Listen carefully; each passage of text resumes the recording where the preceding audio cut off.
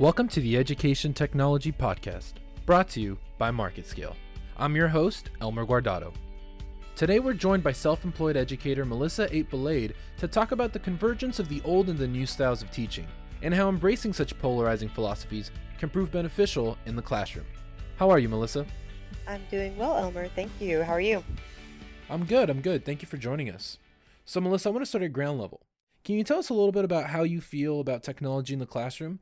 Is this something you're embracing? Is this something that affects the way you approach the classroom? I'm glad to be here because I am really excited about how technology is really being embraced and even expected for educators now. Um, I think that that's something, really, as teachers who have been there for a long time or who come in really with the enthusiasm for the kids find themselves a little bit frustrated by the short attention spans of students now. Technology is really the answer to that. Um, so I'm excited that it's something that um, the teacher prep programs have to include. I'm excited that teachers who like using blogs and who have grown up with Google, they can incorporate that into their classrooms, and it feels more like a natural extension of themselves.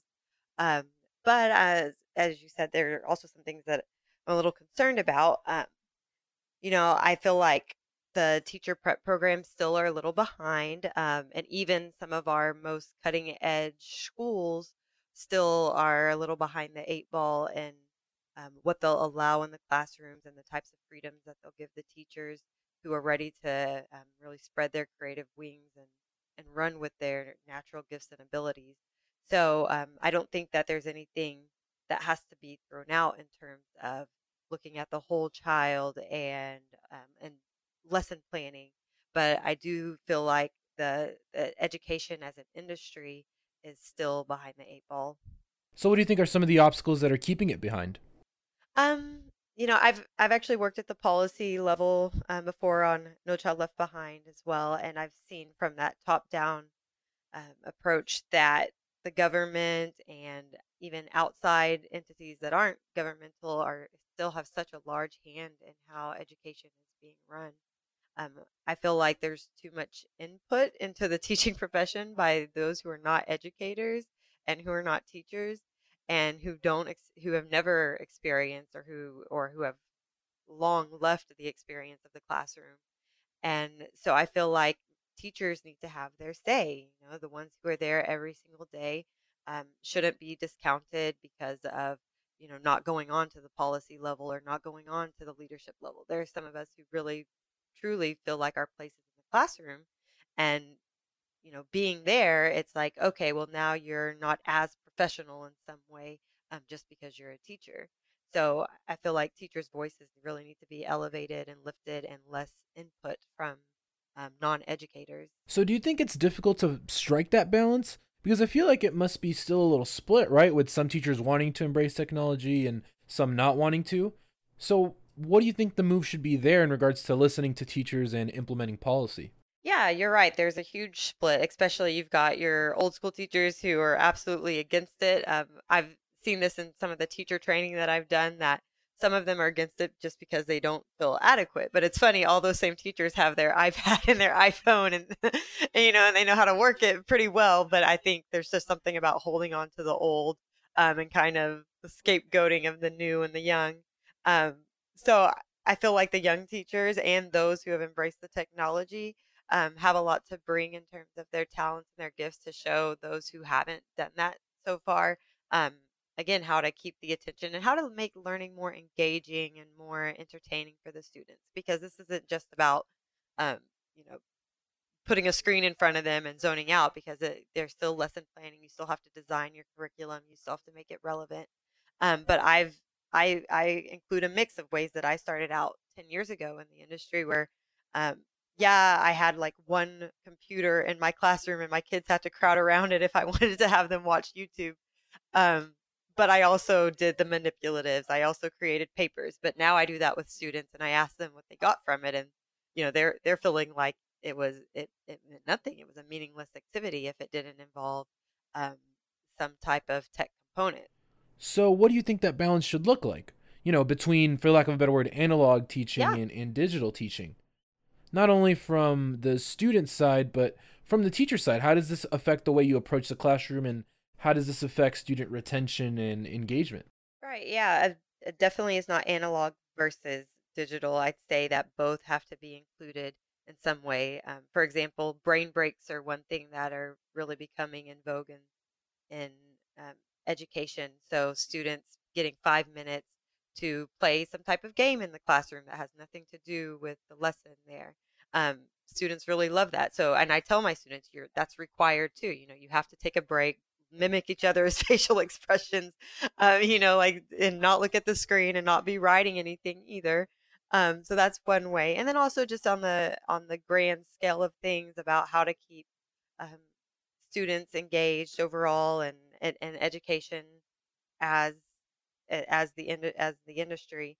Um, we still need different voices. So I think the balance is bringing in people with different types of teaching expertise uh, at their different levels and their different backgrounds, and just seeing what comes from getting minds in a room or in some type of forum. There, I know there are different associations out there, so I'm not sure what it would look like, but I do think, again, taking into account various backgrounds, various um, skills, and saying, okay, what should education look like going forward versus this analog versus digital, young versus new, policymakers versus teachers. Just overall, it sounds like an overhaul. All to me, overhaul is needed to me from the different types of different types of contexts that I've worked in. Right. So, can you try and contextualize this a little bit for us? What are some personal examples of things you're doing in the classroom that embrace the new and the old styles of teaching? So I know that kids still like to be active and get up and talk. So like right now I'm a Spanish teacher. So yeah, there are great things like Duolingo that get them to practice and compete against each other um, there in the digital space. But one big part of language is speaking. So getting them to get up and speak and create scripts and dialogues, that type of thing. Um, Outside of the realm of just language, I still think that there's a place for manipulatives and also the kinesthetic learners being able to move their bodies. And so we wouldn't throw out the different learning styles, and educators would be familiar with Gardner's learning styles and multiple intelligences. You still have to keep those. So even if we are doing something that does include some type of tech, there's got to be the break and let those who are the kinesthetic learners, for example, also have that type of learning modality included. Does that help contextualize it more? Yeah, yeah, no, that definitely does. I appreciate that.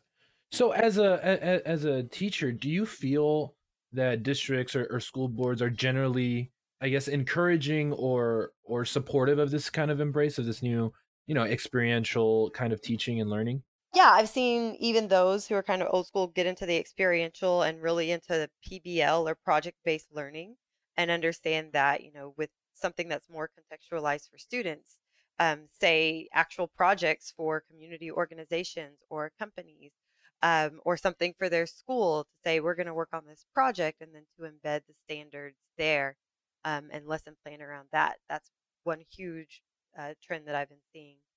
Um, Also just to think about learning in terms of modules. So I don't know how many people have gotten into online education, but online education and the way that kids also are learning through these tech platforms are modules. So if the teachers can design modules for their students that include one step that might be tech, another step that might be writing, another part of the module that might be getting into the one particular standard, and just kind of rolling it all into one so that kids kind of feel like they're accomplishing and moving towards a goal. And so that's also gets into game theory and game learning as well.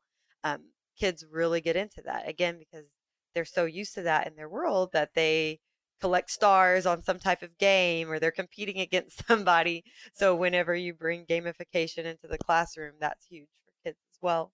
So, expanding on that, do you think that this is a general cultural shift we're seeing in how we approach education? Or is this still just a couple of teachers trying to be experimental and try something new? No, I'm seeing the shift overall. I've seen it at the higher education level, and I've seen it all the way from elementary through high school, um, that the teachers are not only being encouraged to have their own creative freedom, but different professional developments are being provided. One of my contracts that I worked on was with a nonprofit who was providing one-to-one tablets for every school within the school district in Dallas ISD. So now, sorry, not every school, only every third through fifth grade school. So now every third through fifth grade student was basically required by this grant to have their own tablet. It was a Kindle, and then the teachers were held accountable for actually implementing them in the classroom. And this is in a school district that I've seen, I would say, is definitely behind as a whole in terms of technology. So then, what do you think is the balance we need to strike, or the next move that needs to happen for the industry to become a little bit more unified in its approach to education? Because obviously, there's that natural bureaucratic nature of getting policy implemented in or out of education. But what do you think are some other obstacles that are keeping us from really unifying together? That's good. Yeah, the natural bureaucratic nature would be the first.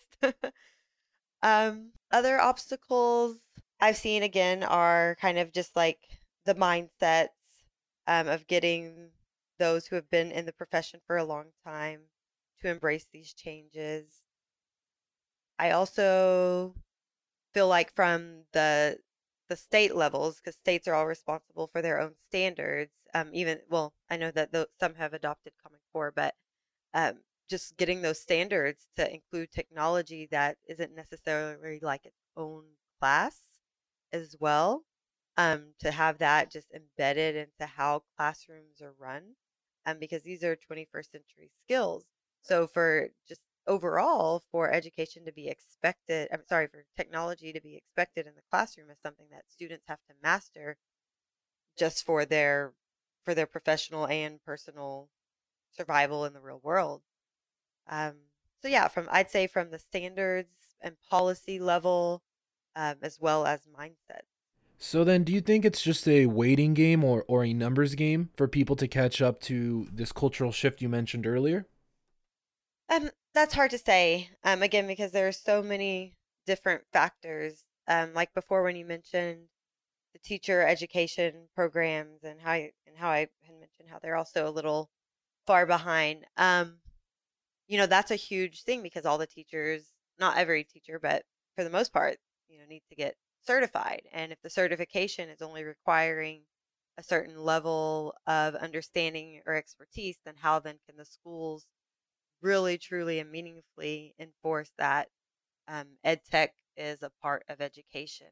Um, and then also the fact that we have education and ed tech as two separate um, kind of ideas and industries where really I think it's all together. It's all one and the same. But then I'm also seeing where grants dictate so much, not only from certain nonprofits, but corporate from the corporate side, where Microsoft or Apple or Samsung might have some type of grant for schools, and so you're having to compete for it, and then get the rest of the teachers up to date. And so it's more of like this flashy this feature on a website about what the school offers. So for charter schools and private schools, especially, to be able to keep enrollment numbers, to say, hey, we have these computers or we have these tablets. And so not only is that to get teachers to come, because now they're getting a free tablet or computer, but also for parents to feel more confident that the school is up to date. But that doesn't mean like every teacher has really been trained and competent, become competent in using these resources and responsibly too, because there's the digital responsibility aspect that is also overlooked. You put a tablet in every kid's hands, and now they have access to all the information in the world that now teachers need to know how to successfully navigate with them and to show them how to do it properly. And then another facet is that teachers, even if they can teach them, how do you really model for students in a meaningful manner how to be good digital citizens when that aspect of the teacher is so expected to be left outside of the classroom. Their social media profiles and who they are in the digital space, that's not quote unquote professional. So, how can you really show kids that this is something that's here to stay, and we want to show you how to do it in a, we want to show you how to not be a cyberbully. We want to show you, um, different aspects of how to be responsible in the community. And so much of real life for the teachers is tied to the digital aspect that they can't really discuss, talk about, or show and model for the kids, which is a critical part of teaching is modeling. So, that's another um, facet to consider. So with that said, Melissa, then what do you see on the horizon? What do you think is the optimal future we should be longing for in regards to education and technology converging together? Um, Wave of the future.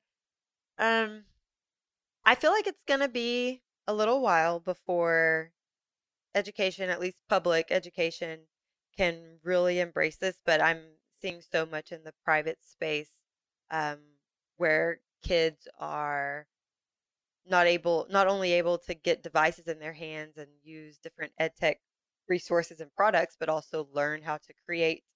So, and we're seeing maker spaces, um, the 3D printers, design, website design, all the way down to the elementary level. So I think it's exciting that educators that have that expertise can get into that space in many different ways, and not have to deal with just the frustration of the natural way that education is right now.